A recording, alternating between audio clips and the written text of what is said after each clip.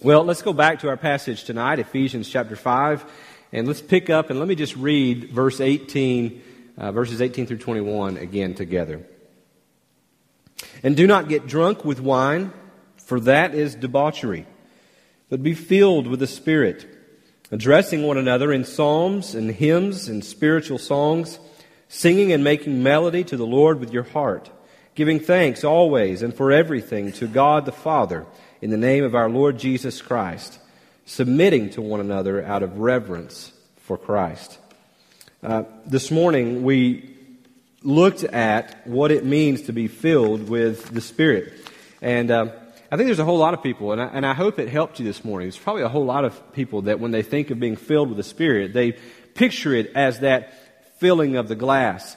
But it helped me, at least in studying it, to be reminded of that it's that picture of the wind in the sails, the permeation throughout, and the domination. It's the leading and the saturating of your life, and God being in control of even your emotions and submitting to Him. Tonight I want to then go on to, after we are doing what it takes to be filled with the Spirit, that continual in the process of being filled, that yielding our lives completely to Him, depending on Him completely for all things, and then being obedient in our everyday life. Then what are the results? What does it look like? So what does a Spirit-filled person look like? Well, let me give you at least 3 tonight. We'll hopefully maybe get to 5 or 6 as we go throughout the course of the night. 3 of those are in our text, and then I've gone outside of our text to pull out just 2 or 3 more tonight. But these are not exhaustive, but at least this is a start. I briefly covered the issue of tongues this morning, and tongues is a controversial issue, and I won't get into a whole lot of it. I kind of shared with you where I think the Scripture lands, and I shared with you this morning where I land. I don't think it's something that we're instructed to seek after. I think more than that, we're instructed to seek after being filled with the Spirit, and let the Spirit distribute gifts and fill as He sees fit, and leave that up to Him. God wants to do something, God's going to do it, right? And what am I going to do to stop that or to bring that about? I mean, He's God, I'm not.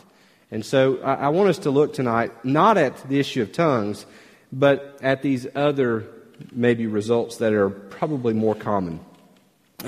First off, the Spirit puts a song in our hearts that has to be sung.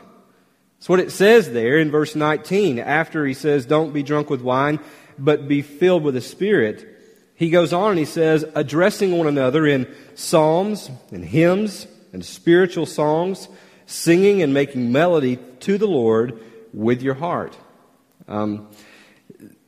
This is probably nowhere more clear in the Scripture than in Acts chapter 16. Maybe you recall the story. Paul and Silas are going through the area, and they encounter this girl who is demon-possessed. And she's following them around. And she begins to call out, listen to them. They're from the Most High God. And she's calling out all these things. And Paul turns and rebukes her. Paul turns and not only rebukes her, but he turns and casts the demon out of her. Now, when I first read that, I remember thinking, but wait, she was telling the truth. I mean, she was doing a good thing, really, saying, listen to them. They're preaching for the God Most High. But Paul turns and rebukes and casts out the demon anyway. Well, why does he do that? He does that, I think, in large part because the gospel cannot be polluted with other things. You don't want the credit for the gospel going to something other than God. And when a demon-possessed girl, it's as if Satan is trying to somehow hone in on the action, dilute it, and then take it down. And so he casts the demon out of the girl. Well, this particular girl was making quite a lot of money for some men in the area. They owned her. She was a slave girl, and she would tell fortunes and all these sort of things. People came and paid money, and when the demon was cast out of her, that ability was gone. And so, and we could spend a whole lot of time talking about how does a demon empower someone to make it look like they're telling the future and all that sort of thing, but we won't get into that. Maybe that's for another night. But she no longer has this ability. And so they become irate. The people of the city become irate. And this is what happens. I want to show it to you from the passage. Let me just find Acts 16, somewhere down probably around 18, 19. And it came about that very hour. But when her owners saw that their hope of gain was gone, they seized Paul and Silas and dragged them into the marketplace before the rulers. And when they had brought them to the magistrates, they said, "These men are Jews. They are disturbing our city. They advocate customs that are not lawful for us as Romans to accept or practice." The crowd joined in, attacking them, and the magistrates tore the garments off of them and gave orders to beat them with rods. And when they had inflicted many blows upon them, they threw them into prison, ordering the jailer to keep them safely. Having received this order, he put them into the inner prison and fastened their feet in the stocks. Now, when's the last time that happened to you for living for Christ? Going about your business and have someone drag you before the court, they rip your clothes off, they beat you, and they throw you into prison, not just the prison, but into the inner prison, fasten you in stocks. It's never happened to me. I pray that it never does, but I also pray that if it does, that God, and I know I would find God's grace to be sufficient in the midst of that. I have to imagine, though, I've thought about that several times, if that were me, I don't know that I would have had the same reaction that they did. Their reaction is priceless. It's unexplainable other than being filled with the Spirit. About midnight, Paul and Silas were praying and singing hymns to God. And the prisoners were listening to them. The story goes on, and the jailer is converted out of this. The jailer's saved out of this. And it says even that all the prisoners were listening to them and that none of them fled when the doors were opened, giving really a clue that all of the prisoners were converted that night, listening to Paul and Silas sing this song that the Spirit gave them that had to be sung. Only the Spirit can cause that. Only the Spirit in you can cause you to sing in the midst of terrible times. Only the Spirit can fill you with that song. And guess what? It has to be sung. It has to be sung. And I wonder, there are times when I've shared often about, driving down the road, people think I'm crazy because I'm singing all the time and all this sort of thing. There are times when worship through song just spontaneously has to come out of you. If you're a believer, it does. Even if you don't have the best voice in the world, you'll find yourself sometimes doing that. I wonder sometimes, though, when I come in here on Sunday mornings and I listen to us sing, there's a lot of people that don't seem very joyful. There's a lot that do. But I would probably not want to be in the choir because of looking out and seeing some of the reaction. The reality is that in this room on Sunday mornings, there are those that are saved and are filled with the Spirit and have a song that has to be sung.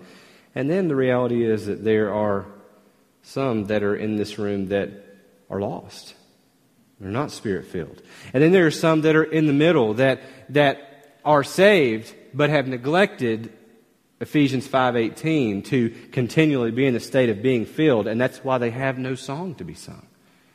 Ethan's job on Sunday morning is not to whip us up. His job is not to come in and this is our pep rally. And he is to drum up this emotional response or this emotional singing. True worship is what comes out of a life lived with and for God.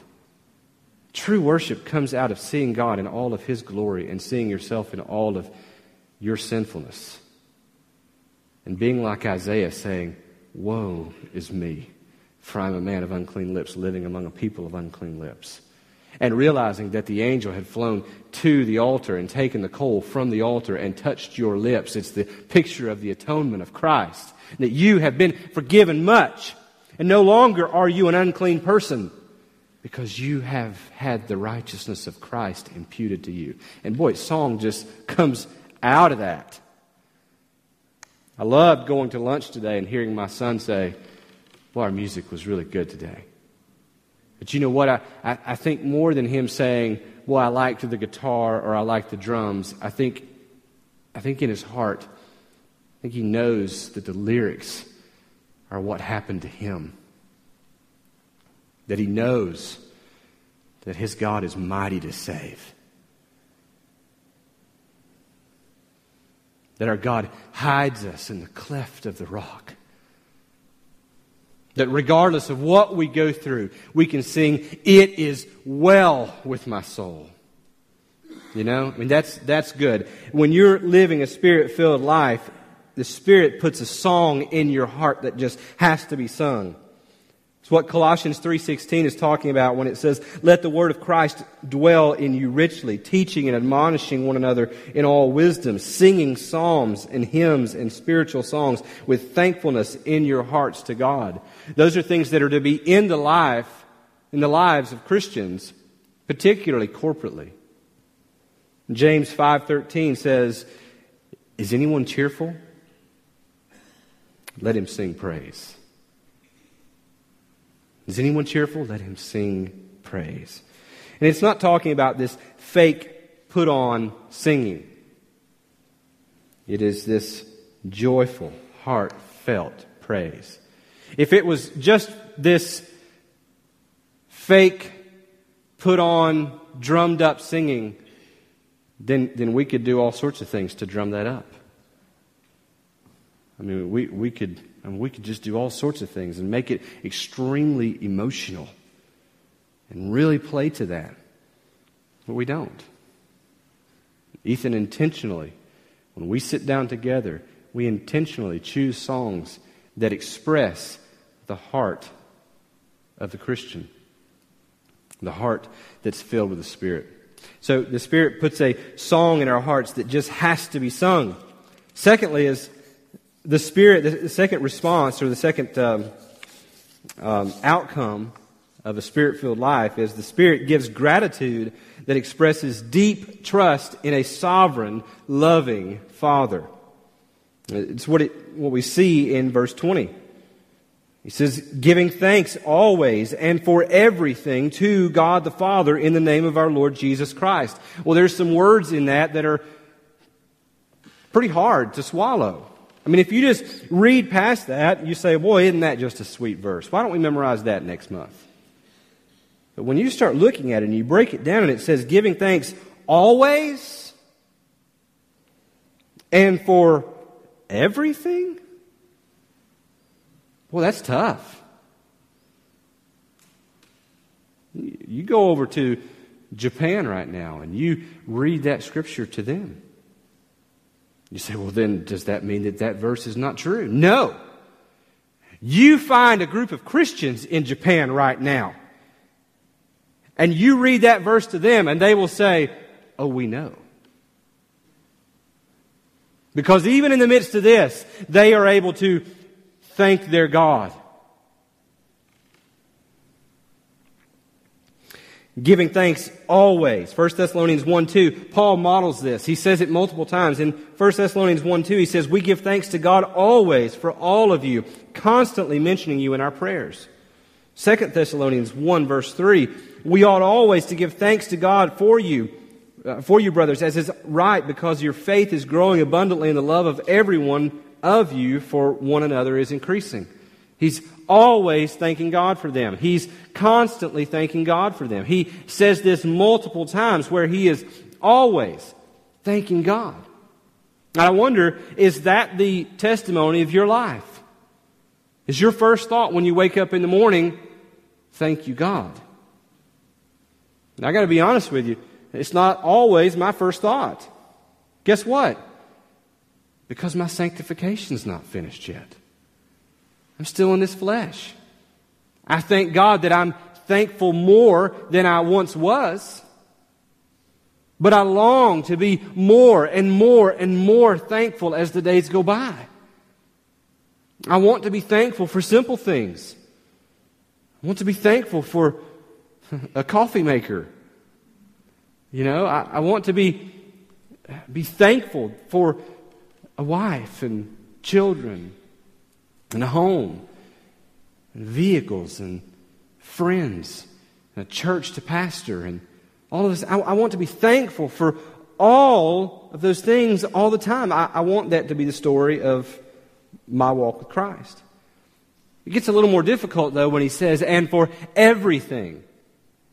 In Philippians chapter 2, verses 15 through 21, Paul is again relaying how he is in prison. And while he is in prison, there are some who are out there preaching, and those who are preaching from one of two motives. There are those who are preaching because they have heard the gospel and truly been converted and know that they must also preach the gospel. And Paul says, I thank God for that. Paul also says there are those that are preaching from the motive of wanting to add harm to him, knowing that if they turn up the heat on this preaching the gospel thing all the more, that Paul's in prison for this and it will impact him. And they will take out their frustration and their rage on Paul. And so he's got two sides. And he says, in all this, I thank God. Let me just read it for you.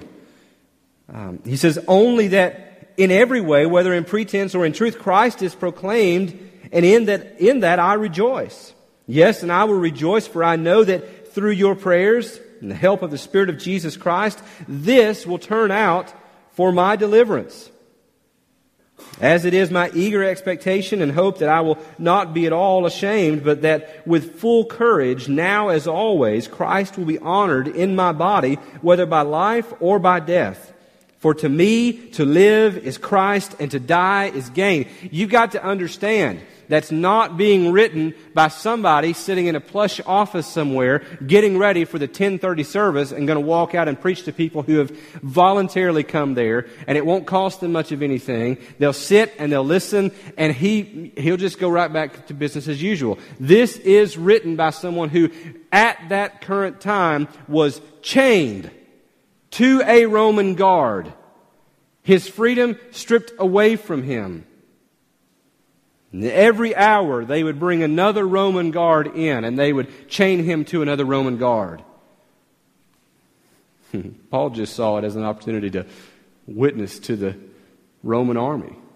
Every time they'd bring him another guard, he'd just tell them about the gospel. He rejoiced in that. Where does that come from? It comes from someone who is filled with the Spirit. Job 1, I made mention of it earlier in my prayer. When Job was afflicted, when Satan took everything from him, save his wife and his life, Job's response is, naked I came from my mother's womb, and naked shall I return. The Lord gave, and the Lord has taken away. Blessed be the name of the Lord. That comes from a person who, even in the Old Testament, before the Spirit indwelt believers, is somehow, in the sovereignty of God, filled with the Spirit of God to be able to say, blessed be the name of the Lord. Even in that, can you imagine what that must have been like to lose all of your livelihood, to lose everything, to lose your children, to lose your home, to lose everything, and still to say, blessed be the name of the Lord. The Lord gave, the Lord take away. James chapter 1, verse 17. This was particularly poignant as I studied this. This is a familiar verse. James 1:17 says, every good gift and every perfect gift is from above, coming down from the Father of lights, with whom there is no variation or shadow due to change. I think most of my life, when I have come across that particular verse, I have pictured it as meaning every good gift, meaning every time I eat a meal, every time I have clothes, every time I have a house, every time, these good things, every time I get a paycheck, all of those things, all those are from God. But that the bad things that came into my life, that those weren't from God. That wasn't a good gift from God. But when you back up and you look at the context surrounding that verse in James chapter 1, it's in the same context where James says, consider it all joy when you endure trials. And what James is saying here for us is that even those bad things, even tragedy that comes into your life, is in the group of good gifts from the Father of lights, with whom there is no shadow due to change. Even the good things. I made a statement to you a couple of weeks ago, and nobody's come and asked me about it. But I made the statement. I said, if God is sovereign, then even when those bad things come into your life, whatever it is perfect for you. And that's true. If God is in the business of conforming us to His image, He will use even the things that are seemingly evil to bring about that. It doesn't mean that He commits evil. It doesn't mean that He wants us to sin. But He will use the fallenness of this world to bring about our Christ-likeness. Get your mind around that. That is a big, heavy thought. It means that even the tragedy in Japan right now, God will use even that to bring about His purpose and to bring about His glory. That's why Romans chapter 8, I want to read this long section to you because I think it will help us when we look at things that happen, like the tragedy in Japan. Romans 8, verse 18 down through 30. Let me just read this, and I want you to think about all of the tragedy that happens and all of this, and think about the sovereignty of God in the midst of it. For I consider that the suffering of this present time are not worth comparing with the glory that is to be revealed to us. For the creation waits with eager longing for the revealing of the sons of God. For the creation was subjected to futility, not willingly, but because of Him who subjected it, in hope that the creation itself will be set free from its bondage to corruption and obtain the freedom of the glory of the children of God. For we know that the whole creation has been groaning together in the pains of childbirth until now. Everything that you and I know and see in our universe it's as if it's groaning with pains of childbirth, waiting for the day when it will be born again, made new, redeemed, recreated. The consummation of redemption. And not only the creation, but we ourselves, who have the first fruits of the Spirit, groan inwardly as we wait eagerly for adoption as sons, the redemption of our bodies. He's talking about there our glorification, when we have new bodies. For in this hope we were saved. Now hope that is seen is not hope. For who hopes for what he sees? But if we hope for what we do not see, we wait for it with patience. Look, we better know that there is coming a day when things will be made right. Lord, haste the day when my faith shall be sight. We better know that. That's what will keep us holding on. When we wait patiently and eagerly for the day when the clouds be rolled back like a scroll, the Lord shall descend. That's the day we're waiting for. That's what he's talking about here. But if we hope for what we do not see, we wait for it with patience. Likewise, the Spirit helps us in our weakness. For we do not know what to pray for as we ought, but the Spirit Himself intercedes for us with groanings too deep for words. And He who searches hearts knows what is the mind of the Spirit, because the Spirit intercedes for the saints according to the will of God. And we know that for those who love God, all things work together for good, for those who are called according to His purpose. For those whom He foreknew, He also predestined to be conformed to the image of His Son, in order that He might be the firstborn among many brothers. And those whom He predestined, He also called. And those whom He called, He also justified. And those who He justified, He also glorified. Living a life filled with the Spirit means that the Spirit will put a gratitude in us that expresses deep trust in a sovereign, loving, heavenly Father. That we would thank Him always and for everything. The third thing I want to show you tonight is that the Spirit gives humility that puts us in our place. The Spirit puts a song in us that has to be sung. The Spirit gives us a gratitude that expresses deep trust in a sovereign heavenly Father. And then third, the Spirit gives humility that puts us in our place. In verse 21, he says, submitting to one another out of reverence for Christ. That's what Paul's talking about in Philippians chapter 2, verse 3, when he says, do nothing from rivalry or conceit, but in humility count others more significant than yourselves. And the rest of Ephesians chapter 5, in our section that we're in, when he says, don't be drunk with wine, but be filled with the Spirit. And he goes down and he says, submitting to one another out of reverence for Christ. Some would take that to mean, well, look, that just means this blanket submission.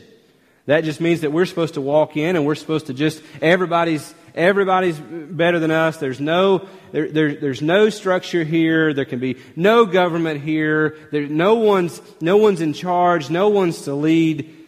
Well, that's just chaos. That would just be anarchy. There has to be some sort of system of governing the body of Christ. And so he goes on after he says submitting to one another in reverence for Christ. Then he goes on and he outlines some of those areas where we are to submit under the leadership that He has put in place. I mean, you look at it, you just go down through. Ephesians 5, verse 22, he begins to talk about wives. And then he begins to talk about husbands. In chapter 6, verse 1, he talks about children and parents. He goes all the way over to verse 9. He talks about slaves and masters. He qualifies it. He says it's not just this blanket, nobody's in charge, everybody submits. I mean, that's a recipe for disaster. Instead, it is you submit to the leadership, the authority that I have placed over you. I got to tell you, I think this is one of the areas that I think a lot of churches really, really struggle with. I believe that this is probably one of the key issues that's causing a whole lot of trouble in a lot of our churches. This area of authority and submission. Even in saying that, you are looking at me saying, well, he's just, he's the pastor up there. He just wants us to all submit to him. And that's not true. The Bible does speak to that God gives pastors to churches and instructs the believers in the church to submit to those who lead you because they will give an account for your soul. It does speak to that, and so we can't wipe that off the table. But I'm not up here telling you that I want to be a dictator and I want to just run things and you should just line up under me and I do whatever I say. I don't want that at all. At all, I don't want that. But we can't wipe it under the rug that He does call us to submit to the leadership that He has placed over us. And He says here that more than just to do it, that it is a mark of a Spirit-filled person. And so, really, the conclusion would be that where a person is unwilling to submit to the authority, the God-given authority over them, that person is behaving in a way that is inappropriate. Remember? Debauchery. My children are over here. I picked on them this morning. I'll just continue tonight. But their responsibility is to obey me. I don't care what you do with your mom. I'm just kidding. You got to obey your mom too. And honor us as your parents. Well, why? Because we are God's representative in their lives. My wife, like it or not, and this is not very popular, here in Ephesians chapter 5, it points out that she is to submit to my leadership. She could just buck up at home and say, I ain't going to do it. Truth be known, that's really what happened right here. I'm just kidding. Which, by the way, I got to tell you this. Time out for a second in the sermon. Lana was back in the nursery this morning working with the children, and she wanted to see if I was nearing the end of the service to get ready to pack the kids up and that sort of thing. So she turned the speaker up back there just to see where I was. You know where she turned the speaker up? Right when I said, y'all pray for my wife because she has issues. Which I thought was wonderful. My point is this. My wife, her response is not, well, who does he think he is? No, my wife's response is, that's correct. Why? Because she's trying to obey what the Scripture says. And that's the mark of a Spirit-filled believer. It's lining up under that. It's submitting. It's a humility that puts us in our place. The only way that can happen is if the Spirit does fill you. Because that's not natural. It's not natural for someone to give you instructions and for you just to say, sure.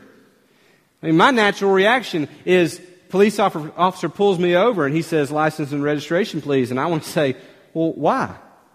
I mean, officer, I wasn't speeding. What's the problem? Now, my reaction should be, yes, sir. But that's not always the case. Our natural reaction is not always to submit to the authority put over us.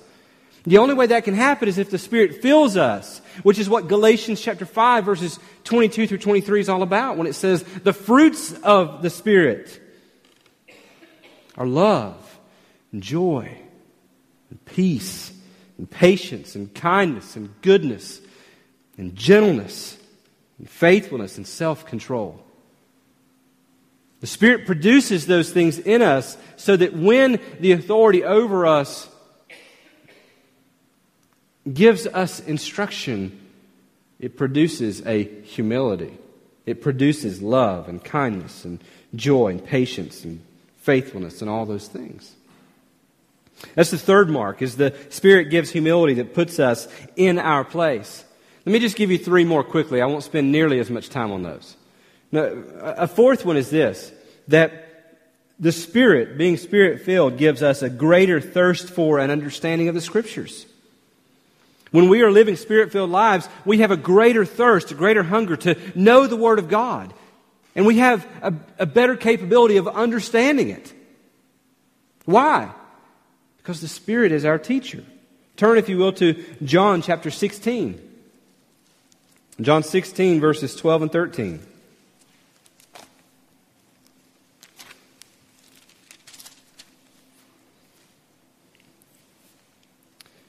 Jesus giving instructions here to His disciples, giving them instructions about the work of the Holy Spirit. In verse 12 of John 16, He says, I still have many things to say to you, but you cannot bear them now.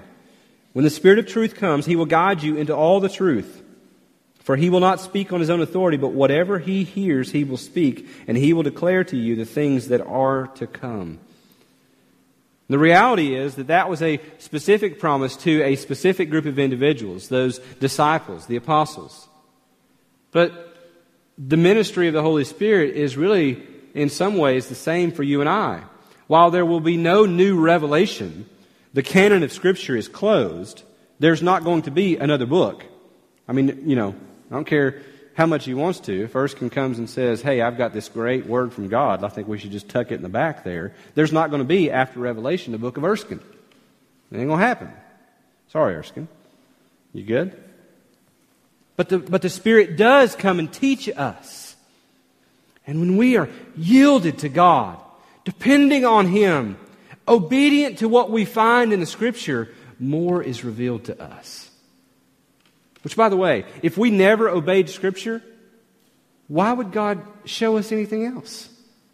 Why is He going to give us any other revelation if we don't obey what He first gives us? It's what He says when He said to the one who can be trusted with little is given more. Even your knowledge, your study, is an issue of stewardship. Fifth mark is a greater empowering and effectiveness in ministry. When we're Spirit-filled, the Spirit fills us to empower us to do ministry. It's what Acts 1:8 is all about when he was telling them that you'll receive the Spirit. And when you do, you'll be my witnesses in Jerusalem, Judea, and Samaria to the uttermost parts of the world. And that's exactly what happened. If you follow the book of Acts, if you read the book of Acts, you see that happen. Why? Because the Spirit came on them. And even though God used some unorthodox things, we would say, persecution of the church, the stoning of Stephen, that ultimately led to the scattering of believers, the Spirit was what empowered and equipped them for the work of the gospel. When we are Spirit-filled, we are more effective in our witness and in ministry. And number 6 is this: greater power over sin. Greater power to defeat temptation and sin. Romans 8, chapter 11 speaks to this. I made mention of it this morning. It'd be a good one to underline in your Bible. If the Spirit of Him who raised Jesus from the dead dwells in you, He who raised Christ Jesus from the dead will also give life to your mortal bodies through His Spirit who dwells in you. When we are yielded to God, dependent on Him, obeying in His strength, in our mortal bodies, the Bible here says that we are given power in obedience. We are the same Spirit that raised Christ from the dead lives in us to defeat sin in us. Don't ever get to the point, I talked about this last week, don't ever say, well, I've just always had a bad temper. I'm just going to have to learn to live with it. People are going to just have to get to know me, and they got to like it or leave it. That's just who I am. No, for a Christian, you don't have to stay in that. The same Spirit that lives, that raised Christ from the dead lives in you to give you the ability to conquer that sin. Those are just some marks of the Spirit-filled life. There are many others, but I would take some time and ask yourself, are these things in me? Do I have this song that has to be sung? Do I have an overall gratitude always and in everything? Do I express a humility that puts me in my place? Am I conquering these sins in my life? Do I have this greater thirst and understanding for the Scriptures? Am I effective in witness and ministry? Now, you won't always be all of those things.